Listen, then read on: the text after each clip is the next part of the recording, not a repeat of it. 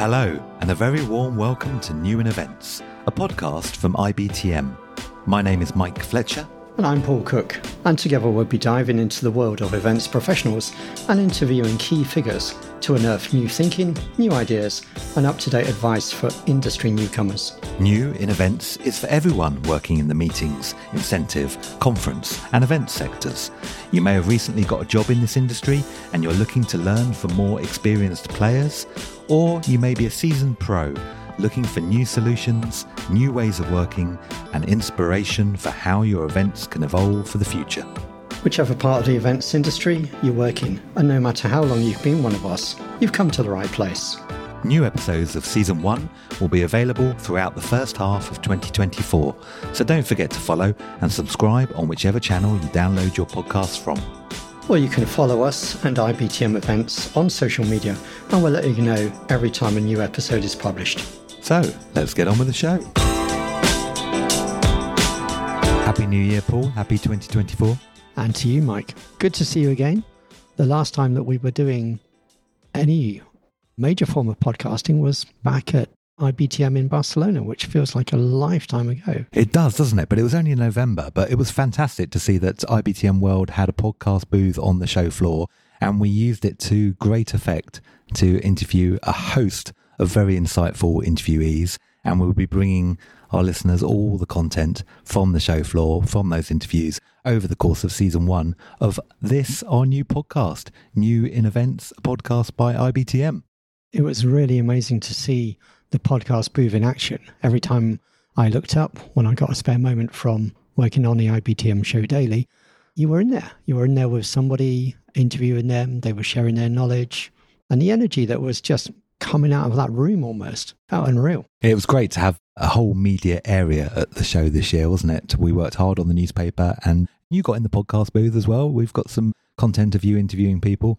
So yes, I'm sure the listeners will be pleased to hear that content will come throughout Season 1. But for this episode, from the show floor, we'll be hearing from Catherine Southall. She's the head of business development UK and Ireland for American Express, GBT meetings and events. And she dropped by the booth to talk to us about the 2024 Global Meetings and Events Forecast. Brilliant. I believe that before she comes on, we have to go back to London and the offices of Cvent, or the broom cupboard of Cvent. The broom cupboard of Cvent. Yeah, just before Christmas, we went over to Cvent to interview Felicia Asadu, Cvent's marketing director for Europe.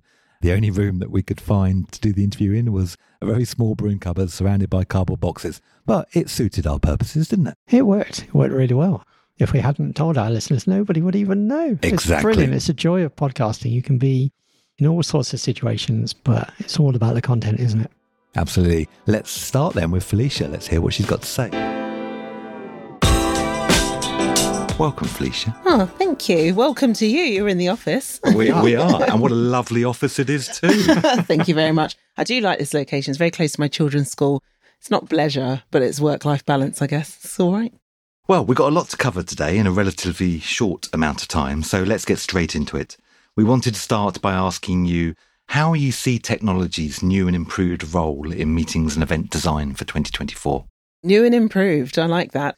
I think it's taken its pride of place role. I actually don't think it's as new as we'd all like to think, but I think it's where people are positioning it. So if you think about things that we've been talking about this year, like the event technologist roles, hiring for specific skill sets, and then allowing those people to shape your agenda, your strategy, your long-term event after event, rather than the one by one, what people were doing. So I think people have recognized that technology is super important, and it isn't a plug-in, but it's something that you need to have in the beginning of the conversation to shape even your sustainability conversations. How are we going to capture data? How are we going to then report afterwards? What are we going to do with that?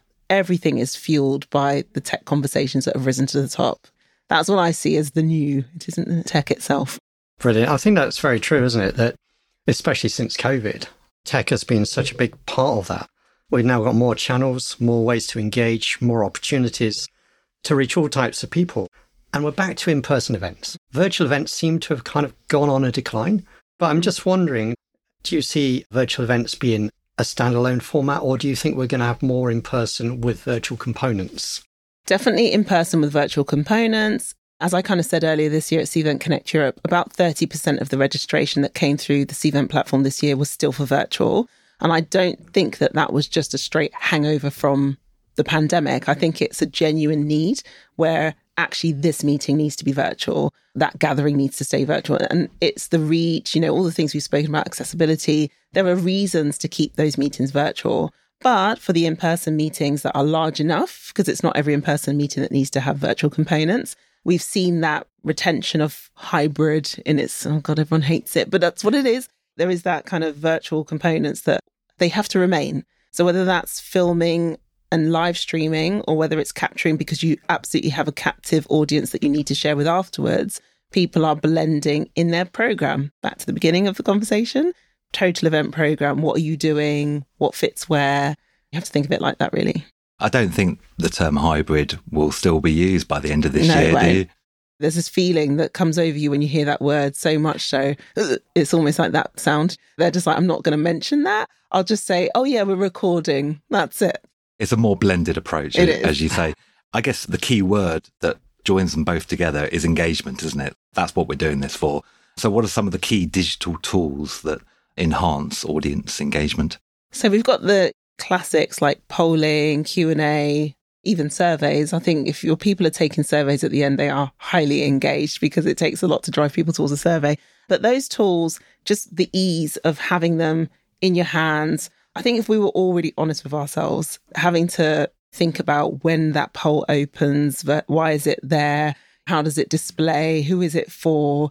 I don't know if we do that well enough. Just as planners in general, we know we need to have them. So we'll throw the word polls out, just like, yeah, we've got polls, we're engaged. But actually, that's not it. I think people will need to think in the future about all those things I just kind of said, because then you probably will have an engaged audience because like, oh, I know why we took that poll and now I've learnt this and then I can react to it.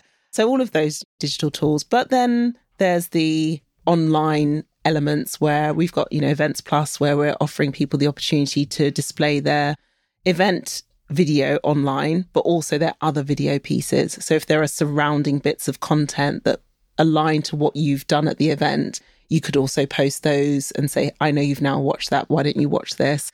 Back to that Netflix thing that we always talk about of algorithms and understanding your audience. So I think that level of personalization is needed. We tried at some points to think about personalizations as a one-to-one, but that's almost like doing an ABM strategy. It's not always possible to do one-to-one. You need to do one-to-many. It's going to take a lot of thought. I've said a lot of words to be like, I think we have to think about what tech, what digital pieces, why, when, for who. Well, that leads on to the next question around all these digital data points. They're great for planners. They're great for tech companies to gather data. What kind of value exchange is there for somebody to give you that data? Is it the case that because there's free Wi-Fi or there's a brochure or something that they can download, is that enough? What are you seeing incentivize people to give their data away? Yeah, I think you hit the nail on the head. If you're give me Wi-Fi and I need Wi-Fi, I'll give you data. And it happens in Pizza Hut as much as it happens at an event. The value exchange has to be a real value exchange. Like, what are you giving me and do I need it? If it's just you trying to sell your wares at any given moment and therefore I want your data, people can read through that really easily now. Even things like cookies. I think sometimes people, they'll click on the cookie policy and say accept it because they just really want to get onto that page. But when you're kind of half and you're like, oh, I'm not really sure, I'm just looking around, will you take my cookies? No. How dare you? So really, value is the word. And so for an event organizer, when you think about why you put that event on, those people came for a reason. So if you can plug into that reason and even ask them, why are you coming to this event? What are you trying to get more out of? People say, who do you want to connect with when you get here? And then if you say, well, if you give me some data, I'll help you connect with the right people. That could be cool. So it really has to feed into their whys. And then you plug the value into that. And obviously communication is important to that, telling people clearly, communicating to them why you're asking them information and what data you're collecting. So, for example, if somebody's going to an event and you're asking how they're traveling to that event, that might be you tell them that you're trying to reduce your carbon footprint and that's why you're asking, or you're putting on additional transport needs. There's lots of reasons. Definitely. And I know within the Cvent platform, we're developing all sorts of things. I was on a call the other day. I love the calls that I'm on when they tell me, and this is coming and this is coming and that'll be, I'm like, that's exciting. They called something a very weird name, and we were like, do you mean tooltips? And they were like, yeah, it's basically a tooltip. And I was like, okay, so just call it a tooltip. Having tooltips in the right place can give that information in reg. You don't have to have it, because long registrations put people off their friction points. If you have your question, but then you have a little I and then click on the I and it says, we're asking you this because, that's a nice way to get around extending the reg. But when someone's interested, why are you asking me this? Oh, that's why you're asking me. Okay, fine, I'll proceed. Fantastic. So moving on, each year Cvent carries out a planner sourcing survey of European mice planners. So what did the 2023 survey tell us about the key challenges for the year ahead? So we love our sourcing survey. It was started by our hospitality side of the business, and we love that they go and talk to our planners because it gives us so much insight, and it's probably one of the biggest pieces of information that we give out that people really pick up on. But we found out that this year, about 38% of our planners who took part in the planner sourcing report for the European edition, cost inflation was the biggest challenge on the horizon. I concur. I know I'm a marketing director, but I almost see myself as part planner because I have to think about all of these things that we do internally. And actually, the cost inflation means that even if my budget goes up, it's actually depressed because of the rising cost of venues and of all the things we need within there. So definitely an issue.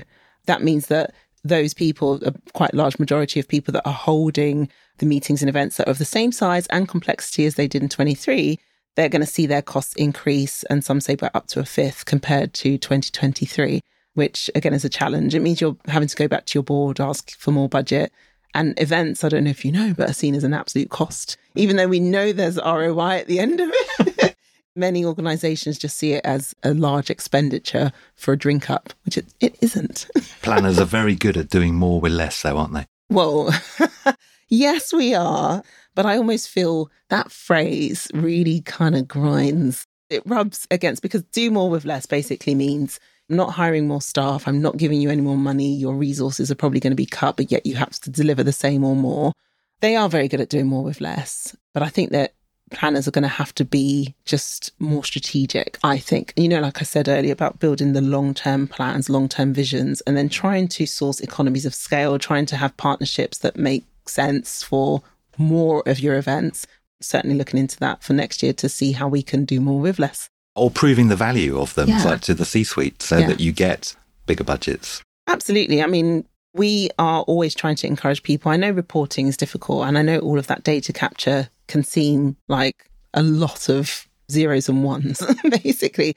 But if you can put enough of those together to prove those points and say, actually, we did this and this is the outcome. And I think to do that, you need integrations to work really well as well. I look at my MarTech stack and we take the data from Cvent, goes back into Salesforce. We integrate that into either Tableau or Sigma, depending on the reporting tool you use. And that tells us this was the opportunity that came because you ran this event. This is the marketing attributed budget or bookings. So we have to see the end to end to make it make sense. We agree. We absolutely agree. Events are not a cost. No. They have to be seen as value on that. So technology plays its part in improving efficiencies. There's no doubt about that. One of the things that keeps coming up is around AI and the time savings and those kind of things that AI can do. So we're just wondering where that sits on the Cvent products and your kind of innovations with AI going forward. So have you got any comments on that?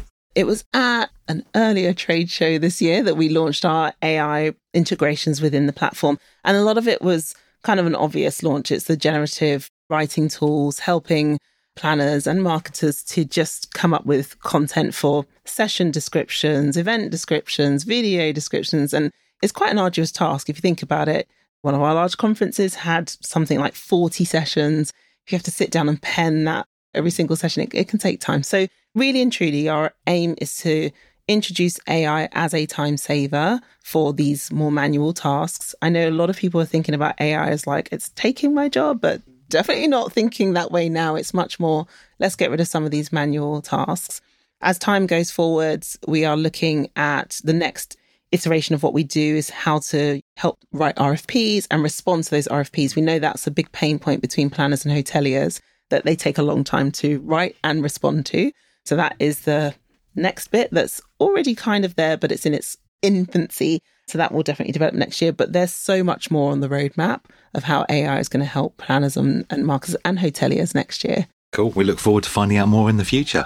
Okay, so moving away from technology now, I noticed at Cvent Connect, which took place in November 2023, which is your customer conference, you had sign language interpreters translating what was being said on stage for the in-person and virtual audience. So how important is accessibility to event design? Massively so. And I don't want to say it's hard to do. I hate using that term because if you say something's hard to do, it seems like, oh gosh, it's hard. So, we have to think of a workaround. That shouldn't be how we think about it. The reason why I'm leaning towards saying, it's a bit difficult is because you have to ask all these questions up front in the registration.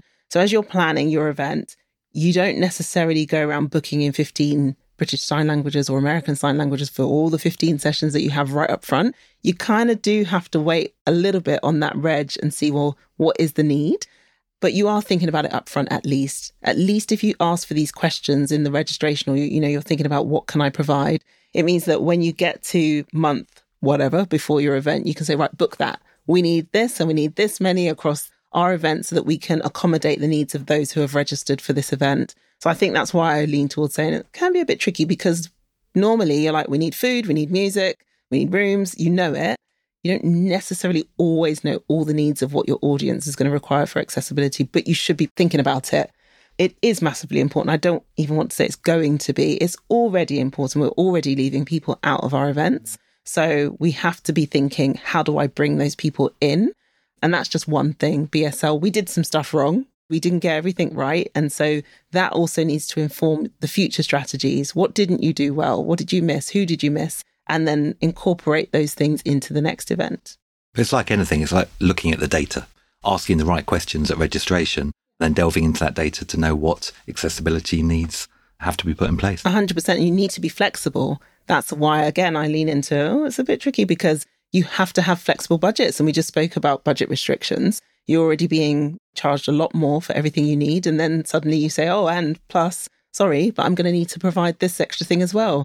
I hate to say it, but even adding ramps to stages, I want our providers to be more flexible as well and just have it as a standard almost so that it's not, you need a ramp, let me charge you a heck of a lot more. It should be, these stages come with ramps and this is how much they cost. It would help us to know where we are. Why should we as planners have to ask, I'm going to need my stage to be accessible? Obviously I do. So it would just be nice to have, I think, better partnerships there. So welcome back to the show floor here at IBTM World in Barcelona.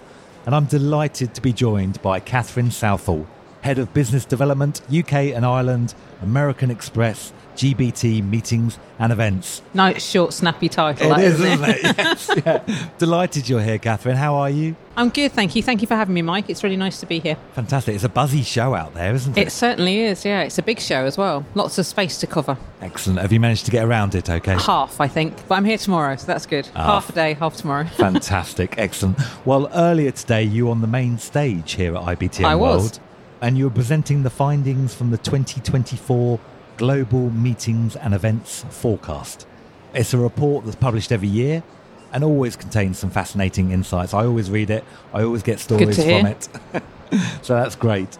I believe it's based on a survey of more than 500 MICE professionals from 26 countries, as well as some in-depth interviews. So can you give me a quick overview of some of the findings? Yeah, of course, I'd be delighted to. So you're absolutely right. We interview over 500 professionals. They can be corporate buyers, our own agency planners and other agency planners and suppliers as well. So it gives you a real breadth. And the kind of key things that came out of this year's report were the majority of next year's meetings are planned to be in person. So over 50%, about 59%, and then about 20% hybrid, so even some in-person content there as well. We're finding that internal meetings are the biggest growth. I think probably because people are remote and working from home, the need to get people back together and reconnect with their brands is really important. Budgets are up, which is good to know, but only slightly, unfortunately, for anybody listening. They're looking between 1% to 5%, so it's not a huge growth on budgets, but there is recognition that will be some increase there. That's not even in line with inflation, It's not in line with inflation, no. So, yeah, I don't know where we're going with that, but we'll see. Automation gains. So we see more, even if they're not using automation now, more and more of our planners are seeing that that will be a trend for the year, whether they're road mapping it, whether they're using it, but certainly that's definitely a trend that's moving forward. Excellent. And what does the report tell us about how events people are helping their clients and organisations to implement net zero? There's got to be some sustainability findings in there. Yeah, there were actually. And what we saw was sustainability has traditionally been kind of a buzzword in planning meetings and events, and it's now an imperative consideration. So it's really shifted from that something to be talked about to something to actually do. One of the areas where the event professionals are becoming more consultative definitely is around sustainability. They can really assist their clients with becoming more sustainable, looking for certified suppliers, whether that's through sourcing or third-party suppliers, helping them measure their carbon output. Really important to start getting some benchmarking data so that people know where to aim for in the future. Sustainability choices, whether that's around menus, around transportation, digitalisation rather than using materials. There's some real key things that planners can help their corporate buyers become more sustainable. The report also offers 7 actionable insights to help events people elevate their meetings programs. I believe they include things like cultivating strong partnerships, leveraging technology, making your events unmissable. But the one that stood out for me was keep it simple. We've heard a lot about how the job of an event planner has become increasingly complex over the last couple of years. How can they get back to basics and remove complexity? That's a really good question. And we've keep talking about the strategic and consultative approach, but then we also say keep it simple. So how do you do that? For me, it's really simple. Start with the why. So why are you having the event? What are the drivers? What's your desired outcomes? What actions do you want people to take as a result of attending your event? Could be anything from increased profits to more engagement with the brand, but what do you want your attendees to do differently as a result of achieving this event? Once you have the why, the what, the where, the how become a lot easier. Fantastic, really interesting. And I noticed that the 7th insight in the report is to educate and advocate for your profession, which obviously is very important as well. This podcast series is aimed at newcomers to the industry, people looking for new ideas, new insights, new strategic thinking. What advice would you offer to anybody coming new into the industry? I'm really passionate about this industry. I see it as a profession, not a job. And I would just say, if you are new to this, be passionate about what you do. Find a role within our amazing industry, and there are loads of different parts of meetings and events planning. Find a role that you truly enjoy and then give yourself the permission to embrace it. If you're passionate about what you do, it can only rub off on others around you. And then enjoy what we do. I think I said when we met last time, I used to work for somebody who said, being in meetings and events, you'll never be a millionaire, but you might get to live like one occasionally. And I think, enjoy it. Never a truer word said.